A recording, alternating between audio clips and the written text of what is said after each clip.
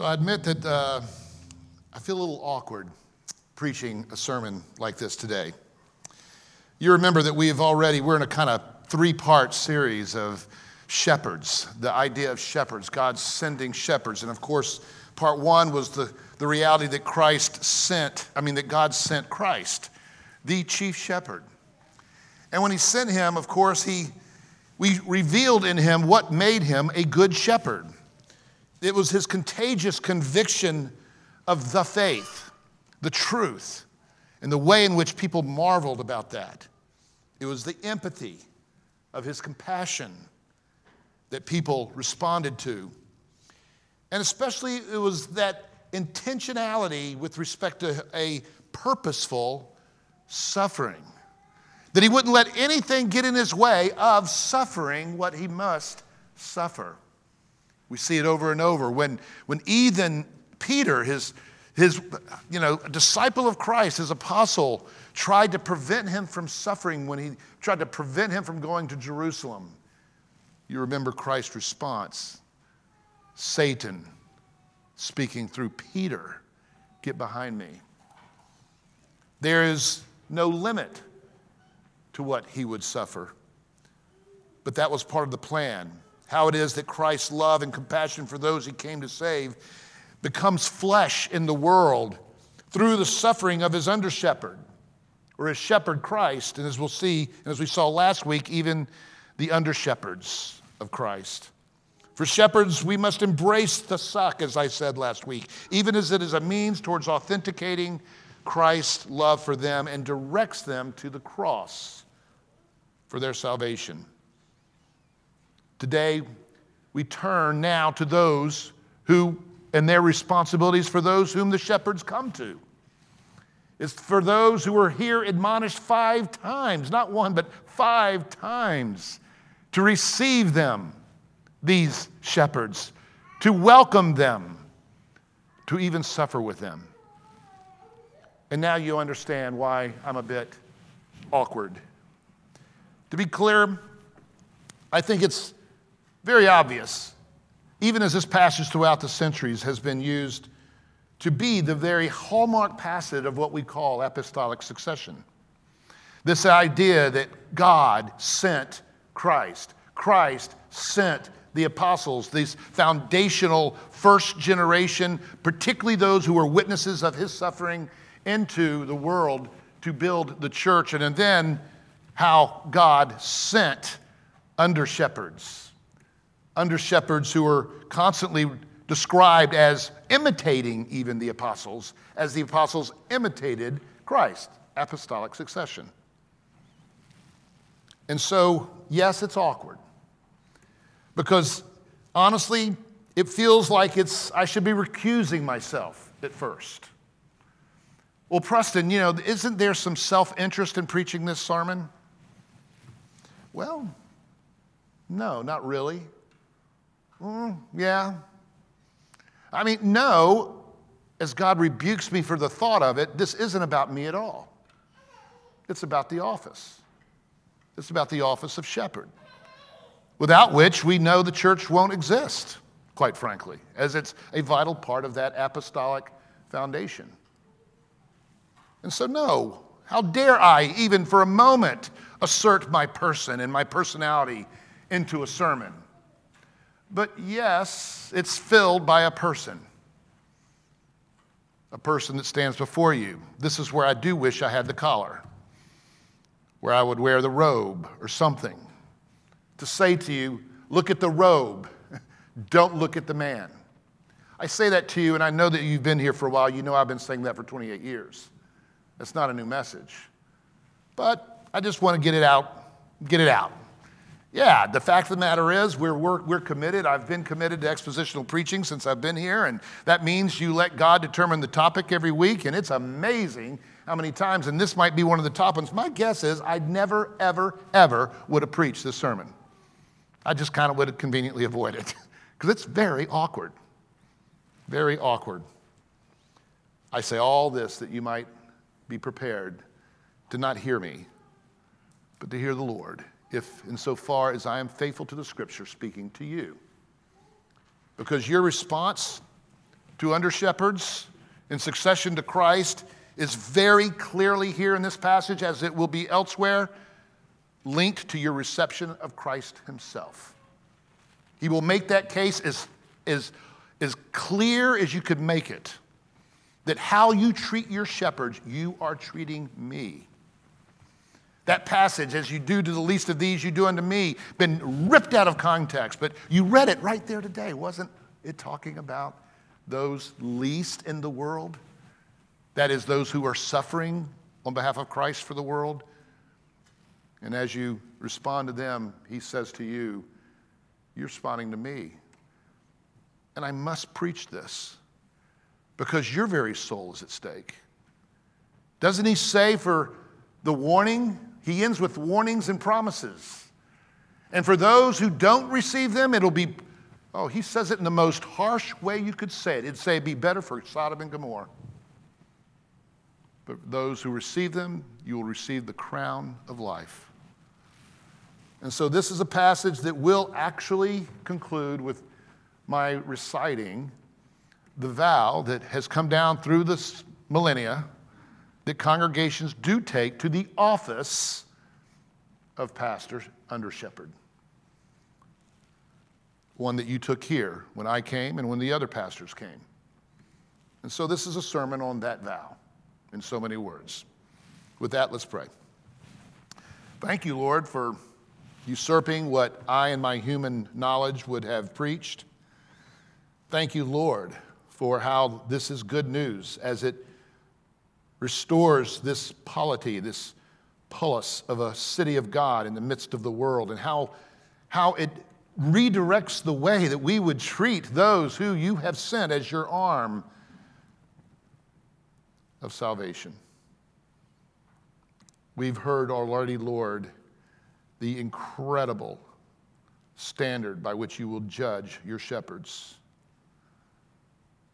And yet now, Lord, we hear your standard by which you will judge the sheep. We pray all this now in Christ's name. Amen. Well, three things, dividing up our passage. You'll see there was some overlay with last week's reading because they intersperse each other. But the way in which it concludes is very clear, you'll see. But as we go into the passage, and just basically, what should you expect when the shepherds come into your city? Secondly, how you are exhorted then to welcome them. And third, there are the warnings and promises attached to it. That's your outline if you're looking for it. First of all, what to expect when God sends an under-shepherd, a true under-shepherd, a shepherd of any type, Christ, apostles, but now, of course, under-shepherds on behalf of Christ and the apostles as built upon the foundation of the apostles. And here's what he says, verse 34, what to expect? Well, do not think that I came to bring peace in the world. I did not bring peace, but a sword. Notice the way this grammar works. It is said as if it is acknowledged it's counterintuitive. Do not think as if, what? I know what you're thinking. When an under-shepherd comes, there's going to be peace. There's going to be salvation. And indeed, there will be salvation. And there will be some level of peace. But it all is determined by the way he's received. That's the point. Why would they have this misunderstanding that when the coming of Christ vis-a-vis the shepherds come to the city, why would we have this expectation that everything's going to change and that there's going to be a great salvation of the city necessarily in that way? Well, I read a passage for you in the Old Testament that is often alluded to.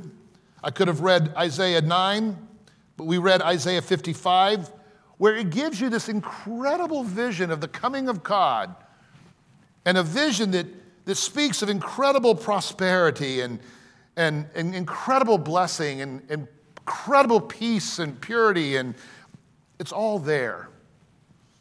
Well, see, Christ is clarifying that expectation. They kind of forgot to read the other parts of Isaiah in his generation as much as, and especially the Christendom evangelical kind of generation we have today. where Christendom thinks so much about nation building and where Christendom thinks so much about this world, what theologians have honestly and rightly described as an over-realized eschatology, expecting too much. If you compare it not to what is reality out there necessarily, although that would be anecdotal, but compare it to the Scripture. Just look at the Scripture over and over and over and over and over and over and over again. The expectation for the church in this age is tribulation, even if through that tribulation comes the millennium. That is the great, prosperous kingdom of God. It's a now, not yet tension that we live in. Many of you are familiar with that little paradigm. Maybe many of you, it's the first time you've heard it. It's this idea that between the time that Christ ascends into heaven and the time he comes back, this is an age wherein there is a great spiritual battle. And there will be tension, and there will be the church, we call it militant. Even if, in a spiritual sense especially, there is also the growth and the expansion of the kingdom of God within the kingdom of this world, and the tension of the two kingdoms is what you're to expect. Even as there will be converts. This is the irony of the gospel, though. Where was the world converted? At the cross of Christ. The greatest tension of the kingdoms there ever was. And by the ascension of Christ, we know now that Christ is active, ironically defeating sin, defeating Satan by the suffering of Christ, as that suffering now continues in, with, and through the life of the church. Again, anecdotally, historically, the church never grows as fast as when it is suffering. Did you know that? So much so that historians will say things like, well, the church was built on the blood of the martyrs. That's true. And so, yes, our passage begins with this very careful, it's not what you're expecting since you've been so conveniently majoring on Isaiah 55 and forgot to read 58 and elsewhere. The sword, of course, was a common metaphor regarding violence and hostility. This particular passage is probably taken from Micah chapter 7 and verse 6 and 7. There, Micah explains and refers to a time in the coming of the Messiah when there will be a general decline and divisions and dissensions, tribulations in the last days before the great deliverance comes. And this is what then he says in verse 7. As for me, I will look to the Lord, and I will wait patiently. I will wait patiently for the God of my salvation. Boy, does that preach.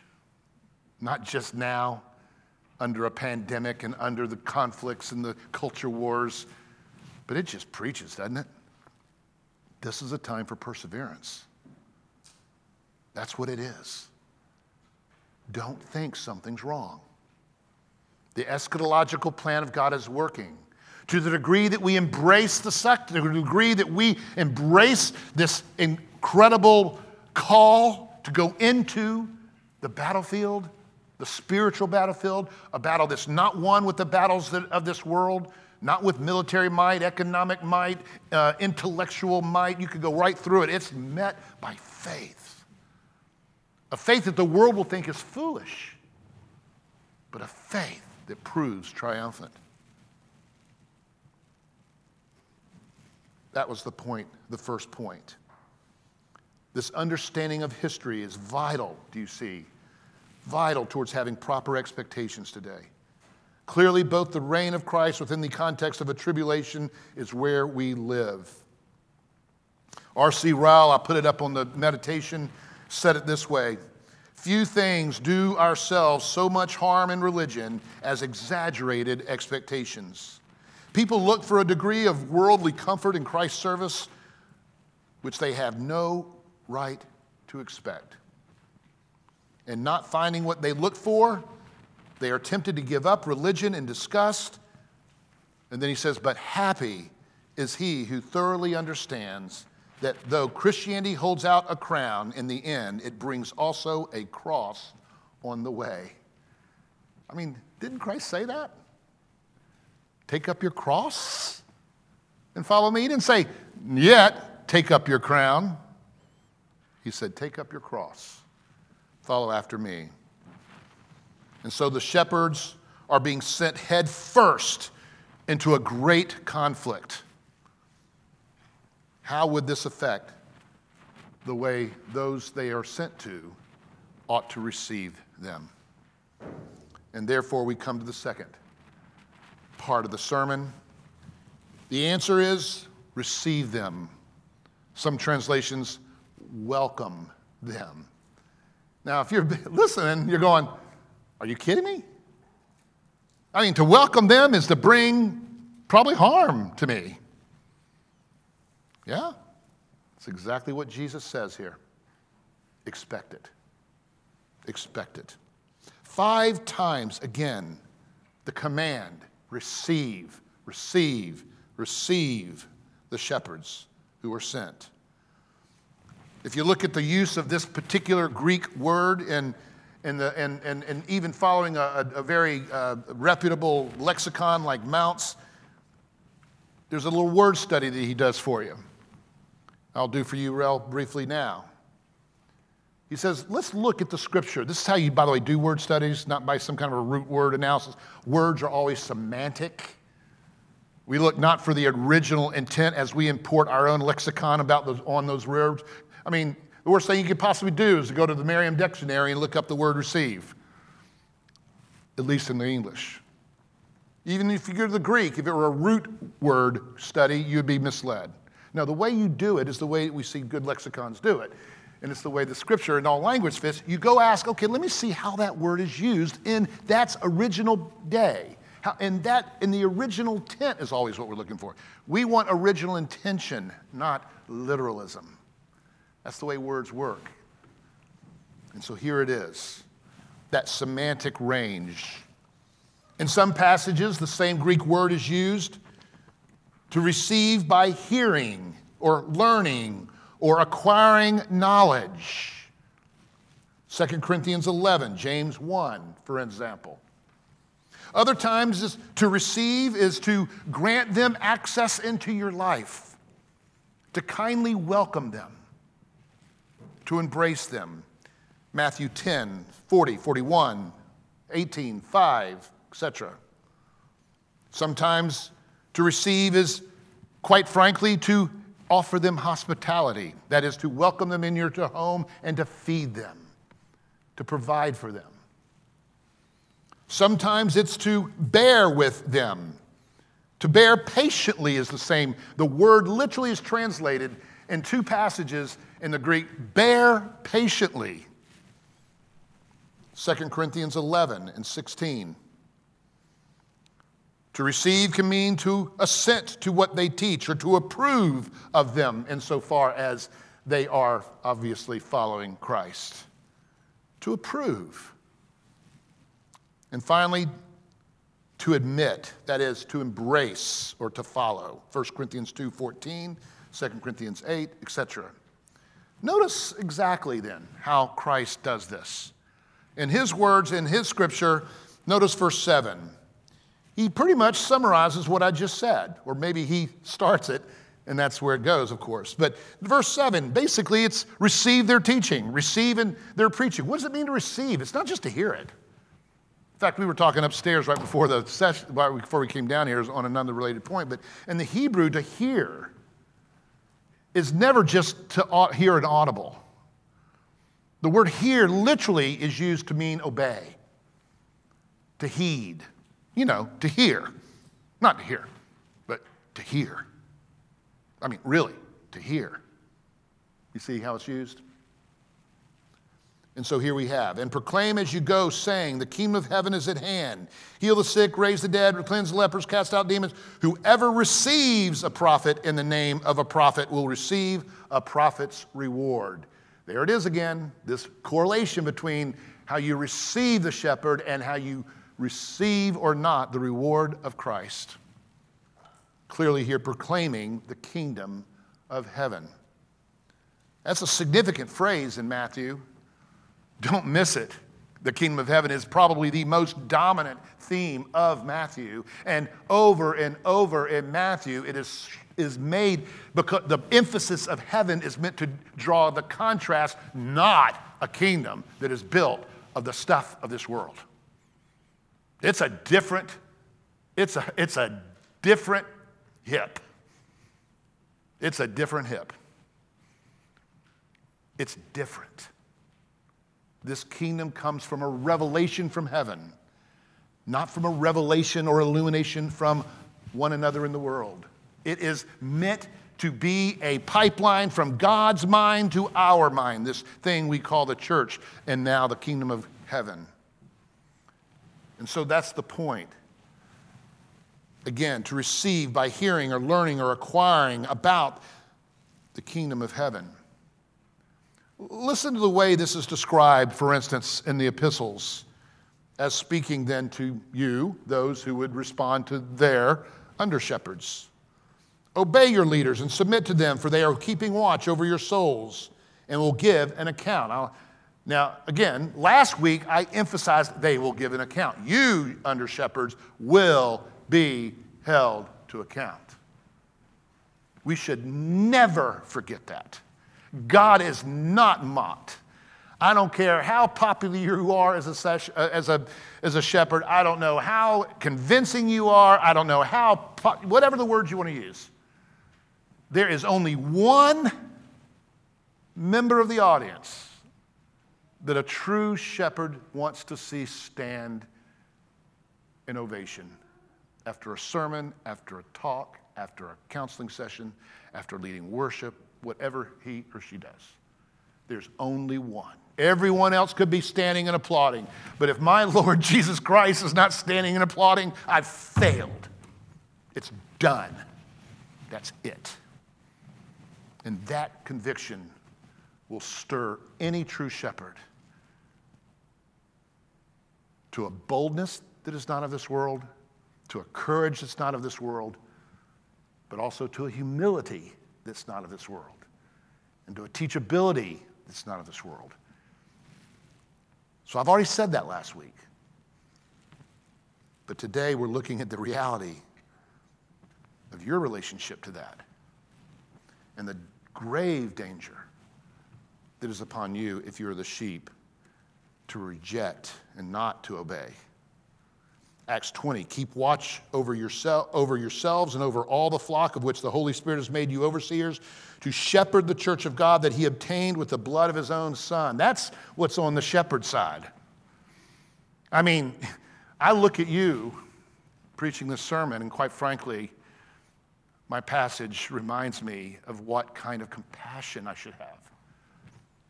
And the fact that Jesus died for you. He died for you. You're the apple of his eye. He loves you.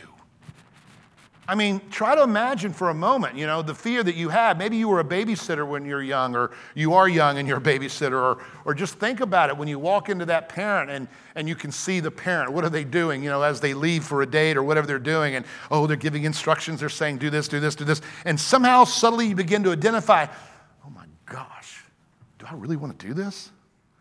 I mean, these people love these kids. I better watch out. Well, that's the way every under-shepherd must live and walk. And so that goes to the next part, where he then will go on to say to them how they ought to imitate them. And then he says, let them do this with joy, for that is well with you. See, the idea that Jesus is talking about here, receiving them, is that you make it easy for them to do this work. And I think as one who fills the office, but as we see in Scripture, probably the most number one thing is there's no use in anybody speaking to you unless you give them the benefit of the doubt. Be cynical, yeah. Be skeptical, ask the questions, make it go to the Scripture. But the moment a shepherd loses the confidence of the congregation, he should go. And I know I've vowed to go. You need someone you trust. And it's your duty to trust those if they're true shepherds. So be careful. That's the point of Hebrews. So the response to their ministry ought to be one of thankfulness and submission for their ministry related to the kingdom of heaven. He says, if anyone will not welcome you, verse 14, or listen to your words, shake off the dust from your feet as you leave that house or town. For truly I tell you, it will be more tolerable for the land of Sodom and Gomorrah on the day of judgment for that town. Maybe you've read that passage. What's going on there? Why this admonishment, do you think? There are many kingdoms, again, in this world. This particular kingdom over and over again is described as a kingdom not of this world. A kingdom that will be in direct conflict at times with this world, with many other kingdoms. Do you expect your pastor to peddle from the in crowd? Kingdoms and interest? Will you be surprised when your shepherd says things that are honestly out of touch? If by that you mean not according to the conventional wisdom that is peddled within the other kingdoms' worldviews? What would this mean to receive their ministry and to welcome them relative to what under shepherds are called to preach, teach, or inspire? It might affect your relationship to the world. Maybe people you love in the world. Remember what's coming next. How it's going to put you at odds with even your mom and dad and brother and sister and sons and children, daughters. This is reinforced in Romans 16:9, Titus 2:15, Hebrews 13:7. To welcome them, he goes on to explain, by your hospitality. He says, and proclaim as you go, saying the kingdom of heaven is hand, heal the sick, da-da-da-da. And then listen to what he says carefully. Maybe you've wondered what this means.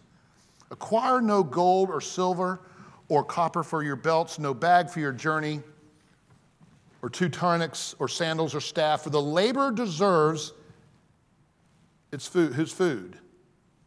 So whatever town or village you enter, find out who is worthy in it, and you stay there until you depart. Who is the worthy? Well, you have to understand what he just said, don't you? He said to the shepherd, on the one hand, as we'll see, I'll talk a little bit in a minute, that you are to take a vow of poverty. When you go, you received your salvation freely. You don't ever offer now your services for pay. That's what he says. It's not a fee-based system. You don't do this or that service. You don't do a funeral or a wedding, whatever you're doing, and you know that's our policy here. No, this isn't a fee thing. That's exactly how the false shepherds of their day were getting rich. He says, I don't want you to take a bag of wealth. I want you to go and depend on those you preach to, that they would receive you. And they will take care of your needs as they need to be taken care of in order that you might stay in that city and must not depart. And then he goes on and says, but what a harsh thing to say. You'd think, come on, really, Lord? But if they don't receive you, they don't welcome you into your home, as an act of judgment against them, wipe the dust off your feet and go to the next city. Now, there's a lot of nuance there. I just don't have the time to get into all that. But you see the point he's making now? On the one hand, the pastor is to go without self-ambition, without seeking, personal gain. As 1 Peter will make clear, tend the flock of God that is under your charge, not for worldly gain, but eagerly. It gets to our motives for going. It's not a career. It's not a job. It's a vow of poverty as a calling to God to be Christ in the city, vis-a-vis filling the office of under-shepherd. 1 Timothy 5, let the elders who rule be considered worthy of double honor, especially those who labor in the preaching and teaching. For the scripture says the worker deserves to be paid. Double honor is that reference to not just the receiving of his word and the respect that you give, but you also give them enough to live. It speaks to how we do salaries here. It's not a market analysis at the end. We don't do that necessarily. We try to understand what is the lifestyle of the people And what kind of lifestyle must a shepherd have among the people to have access to them as Christ in the midst of them? And that's how a salary is chosen, more or less, to fit this passage. To welcome him then to the ministry ought to be one of hospitality, providing for them as needed, as was the practice even in the first century.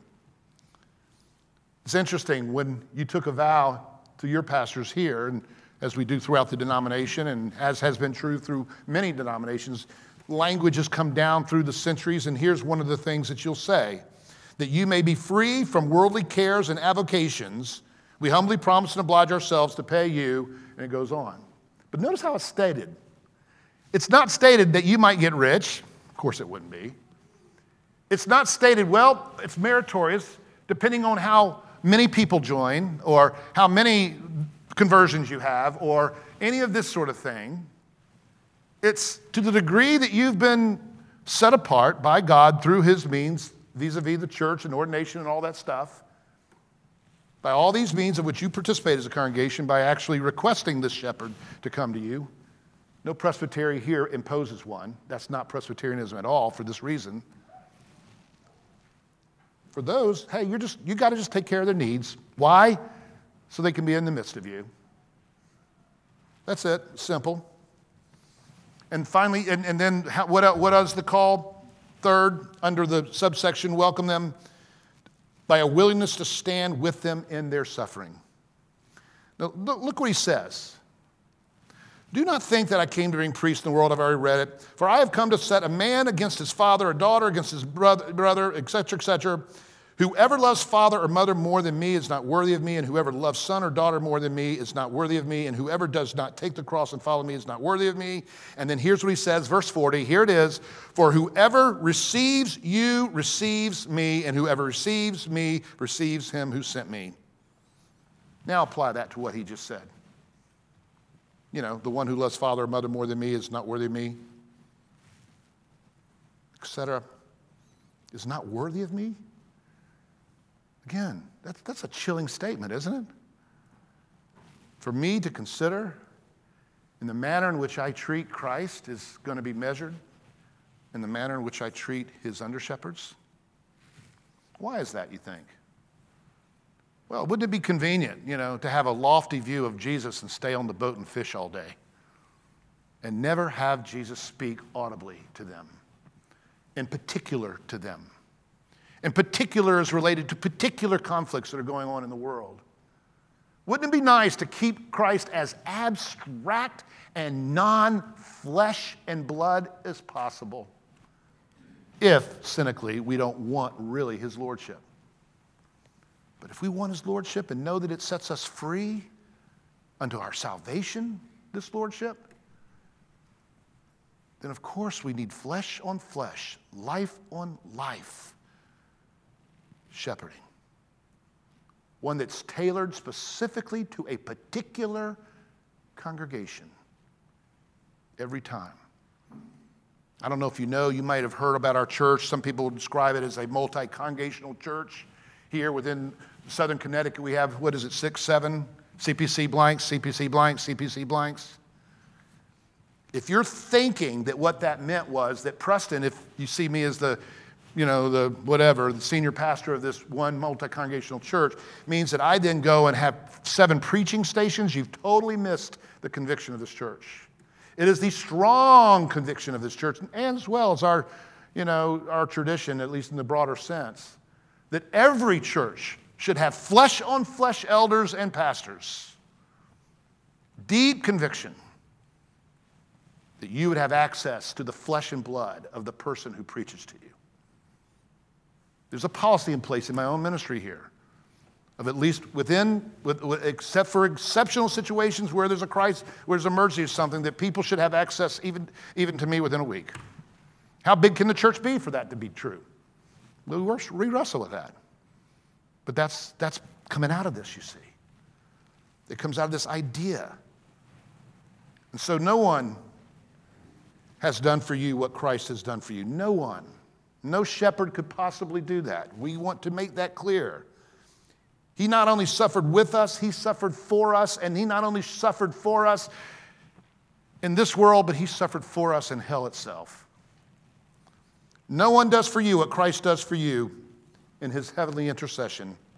No one will do for you what Christ will do for you in the eternity of establishing heaven on earth. But Christ took it upon himself to ensure that you had flesh on flesh, life on life, in the mystery of this mediated presence by the Spirit from Christ in heaven to Christ on earth, vis-a-vis the pastoral office. That is carefully choreographed, carefully organized, carefully standardized by the apostolic succession. I don't mean just anyone that says, I'm not equating this with the word reverend. I'm not equating this with the world, even ordination, because now ordination's been taken and made into pretty much nothing. But if it's a true sense of ordination, a true sense of laying on of hands, vis-a-vis the manner in which Christ did appoint it through the apostolic succession, and we could get into that later, there is a very careful process that requires not only a judgment of the congregation, but a judgment of the peers, of other pastors and elders, who should be able to work through their nuances of theology if need be. And so that brings us then to the warning. What's at stake if you do or don't welcome the shepherds who are in apostolic succession to Christ? Again, they are not Christ. They are not the mediator. Christ is. They are under Christ. They are under mediators, or under shepherds, I should say. So look, he says, let's look at the warning first. If you don't, warning number one, he says, but if it is not worthy, let your peace return to you. Wow. That is to say, Christ will reassign his under shepherds if rejected. Now that's amazing. That's amazing. But what does it mean by the peace? If you know the history of redemption, this idea of the peace, shalom, that was what people back in the Old Testament would die to get. They would die to get it. That's incredible when you stop to think about it. They would die to get it. Why? Because it is salvation. It's equated with salvation, as he's already explained in the Sodom and Gomorrah quote. To shake off your dust was a cultural or biblical tradition in the way in which you would, and in so many words, you would declare that whatever it is, city, that grand, that territory, as judged. Acts 13. So they shook the dust off their feet in protest against them and went to Iconium. You can see it again in Acts 18. The implications Christ says in verse 15, again, that was 14. I tell you again, it will be more tolerable for the land of Sodom and Gomorrah. That is to say, if anyone will not receive you or listen to your words, shake off the dust. That is to say, I will take them and the peace that is given at every service and every benediction away from that congregation in so many words. Now, when you stop to think, well, what would that look like? Well, look at the history of churches and the way in which some churches seem to survive hundreds of years and some churches don't. It's happening. It does really happen. When the gospel and the kingdom of Christ is no longer being preached, the peace of God leaves. And at best, it turns into a benevolent society. At best. It's about the gospel. It's about the kingdom of heaven. And you have as much to do with keeping that here as a shepherd would, is what Jesus is saying. There's a responsibility on all of our parts. If we don't love it,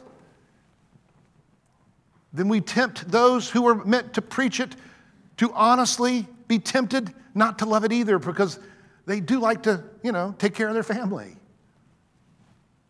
even if that would be a wrong thing for him to do.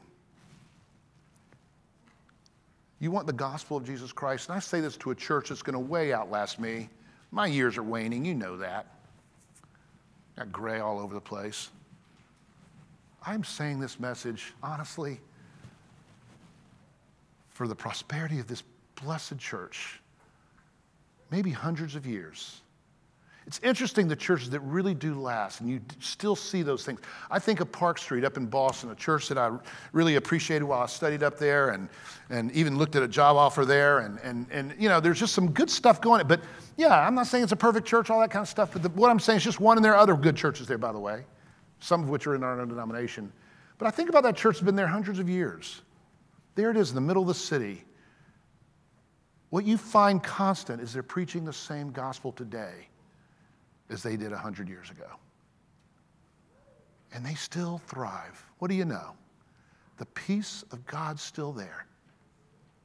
But we should never take for granted. I said this to my presbytery a year ago. Some of the younger guys heard me say this. I was asked to give a report of a very critical matter, and I remember just bringing this up and saying, we've all learned a lesson here due to some things, that God is no respecter of person.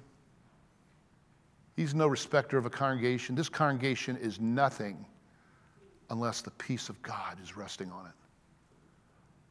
Nothing. There is no favored person, if you mean by that can, be given a pass. If you mean by that, in desiring anything other than the gospel of Jesus Christ. So that's the warning, a very serious warning. But listen to the promise. But if the house is worthy, he says, let your peace come upon it. It's not the peace of the personality. Some of you know I'm basically working on a book. I've been putting it together for some time, and one of the chapters is a chapter on pastoral theology, and I named that chapter "The Priest with No Name." Take that idea after Graham Greene's great novel. What is it? Something in Glory, Thine is the Glory, something like that. I can't remember it. And it's powerful because this is not talking about a person. But if the house is worthy, let your peace come upon it. The peace of Christ as being mediated vis-a-vis the office of shepherd. And then he goes on in verse 39 to say, and you will receive the reward of a shepherd. Did you hear that? That day when, sometimes, again, the way we can you say celebritize? I guess that's the right way to say it. Or make celebrities out of, that's a Christendom thing. I don't like Christendom very much. Christendom always makes a compromise with the world to be Christendom. To nation build, you always get screwed. The church always gets screwed on that deal. Always. Historically and biblically, we're told that much. When our whole campaign becomes nation building and all that stuff, we're forming these points of God. Where can we agree together and we can do this? No, this is to be a church not of this world. A resident alien in the city, of the city, for the city. Who loves the city. But our greatest social strategy is the centrality of the church being the church.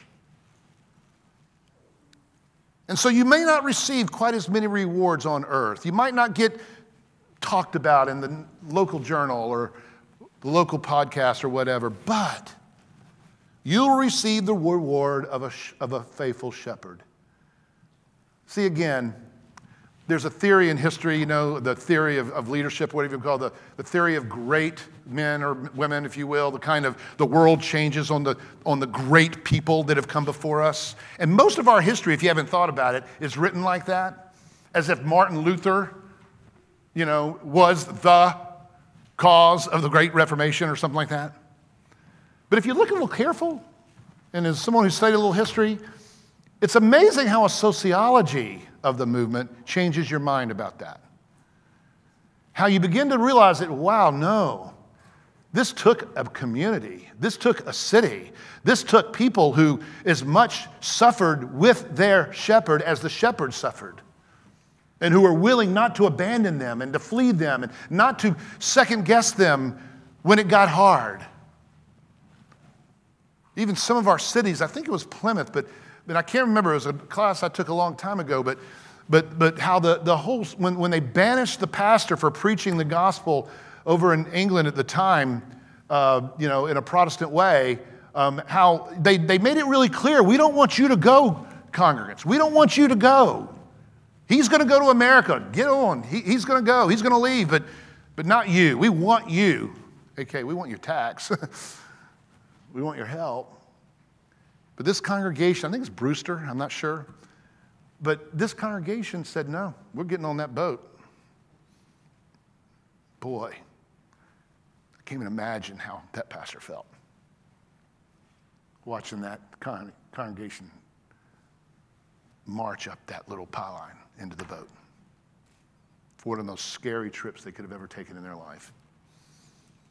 You will receive the reward of a shepherd. Let me listen carefully in closing how it says it. Those who find their life will lose it, and those who lose their life for my sake will find it. Whoever receives you receives me, and whoever receives me receives him who sent me. The one who receives a prophet because he is a prophet will receive a prophet's reward. The one who receives a righteous person because he is a righteous person will receive a righteous person's reward. And whoever gives one of these little ones, or least of these, even a cup of cold water because he is a disciple, truly I say to you, he will by no means lose his reward. How many times does Jesus need to say it? This battle isn't a battle of great men or women. It's a battle of congregations. If I've said nothing today, that's what I want and pray you to hear. It's not the evangelist, Billy Bob. It's the evangelist, the church, the local body of Christ that is the evangelist in a city. If you're expecting a man or a woman to save this city, you are truly misunderstood or standing. It's a congregation who labor together, who pray for each other, who stand with each other, yes, who suffer with each other, that God sees, and the anointing of the peace of the Holy Spirit descends upon that congregation like upon the temple of God. And they become a light, a powerful light in the midst of darkness. Do you believe that? Do you believe what I just read to you? You'll receive the crown. It's not going to be your hero pastor or your hero saint of old. I know it's not going to be Luther up there getting this wonderful, well done, good and faithful servant. Yeah, maybe Luther will hear it. Maybe Paul will hear it. But as even they make clear, those who will be standing within them hearing it will be all those who received him. They will hear it too. Well done, good and faithful servant. We've got to have a more communal and corporate understanding of our identity as Christians.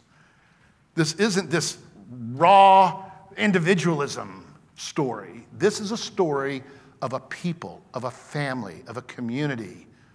The narrative of redemptive history is your narrative as much as it is any shepherd leader's narrative. The division in this world reflects the division in the world to come, in other words.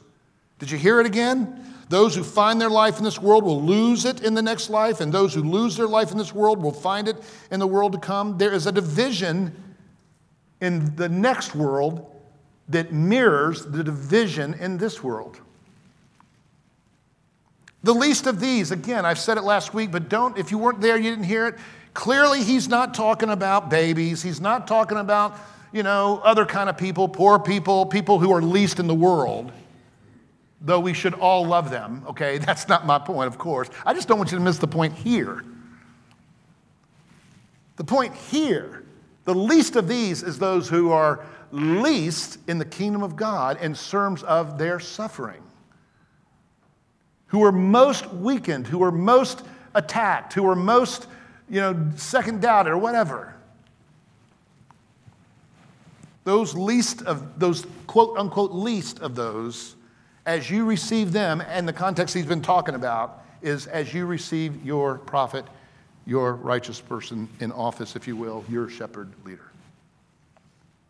Revelations 2 says, be faithful until death, and I will give you the crown of life. It's a reward mentioned over and over again. A prophet's reward is a prophetic congregation's award, is what he's saying. And of course, that brings us to eternal life. We endure until the end, when the kingdom will one day, really it will, one day, the pieces of property you know as New Haven, the sound that you know as the Long Island Sound, that will be a territory, a real physical, literal territory. And every other piece of land that's on the and water that's on the stretch of this earth, all of it will be under the explicit lordship of Jesus Christ, of which we will be given and restored to the Edenic, given a dominion over it on his behalf, ruling it with love and mercy, justice and mercy, as commanded to do throughout Scripture. That's our destiny, if we'll just hang on, if we'll just stay true. That's what he's talking about when he says, to you will be the reward of a prophet. It's the crown. It's the crown of being restored to the Imago Dei, to your status as a royal priest. That you, the church, you are now militant royal priest insofar as you follow Christ. And you will be really. That's that idea of sharing with Christ in the rule. That's what he's talking about. You ever saw that? Oh, I can't go on that right now. The time's out. That is so cool what he's saying, and I've heard it so misunderstood. Let me close with this quote. The church, Christ Presbyterian Church in New Haven, being on sufficient grounds, well satisfied of the ministerial qualifications of blank, and having good hopes from our knowledge of your labors and your ministrations in the gospel, we be profitable to your spiritual interests, to earnestly call you to undertake the pastoral office, that's pastor word shepherd, in said congregation, and promise you in the discharge of your duty all proper support, encouragement, and obedience in the Lord, that you may be free from worldly cares and avocations, and therefore we hereby promise you, and he goes into the stuff, during the time of your being and continuing the regular shepherd or pastor of this church. I felt awkward. I pray you can hear it, not from me, Preston Graham. My journey's almost done. And don't read into that. I'm not planning to leave anytime soon, relatively speaking. I don't know. That's not the point. It's just not. It's if I take this scripture seriously, the life and death and the future of glory as given to us by Christ in this passage is what's at stake. Will we persevere? Amen.